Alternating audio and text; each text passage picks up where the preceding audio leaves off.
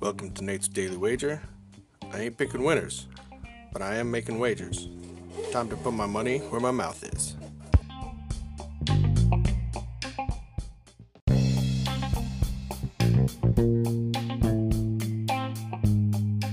This is Nate's Daily Wager for October 15th, 2022.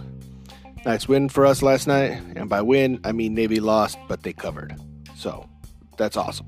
All right, looking at today's slates of games, I've been on this Kansas train, and I was looking there, especially because OU sucks. But, with the quarterback out, I'm not quite sure if I can trust Kansas anymore. So I went looking for another team that's been overrated and over-respected despite their suckiness.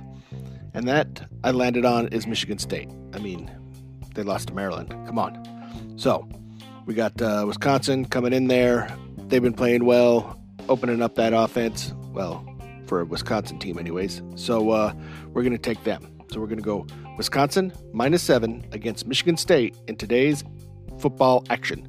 Say anything better than that, pound it. That's my pick, and I'm sticking to it.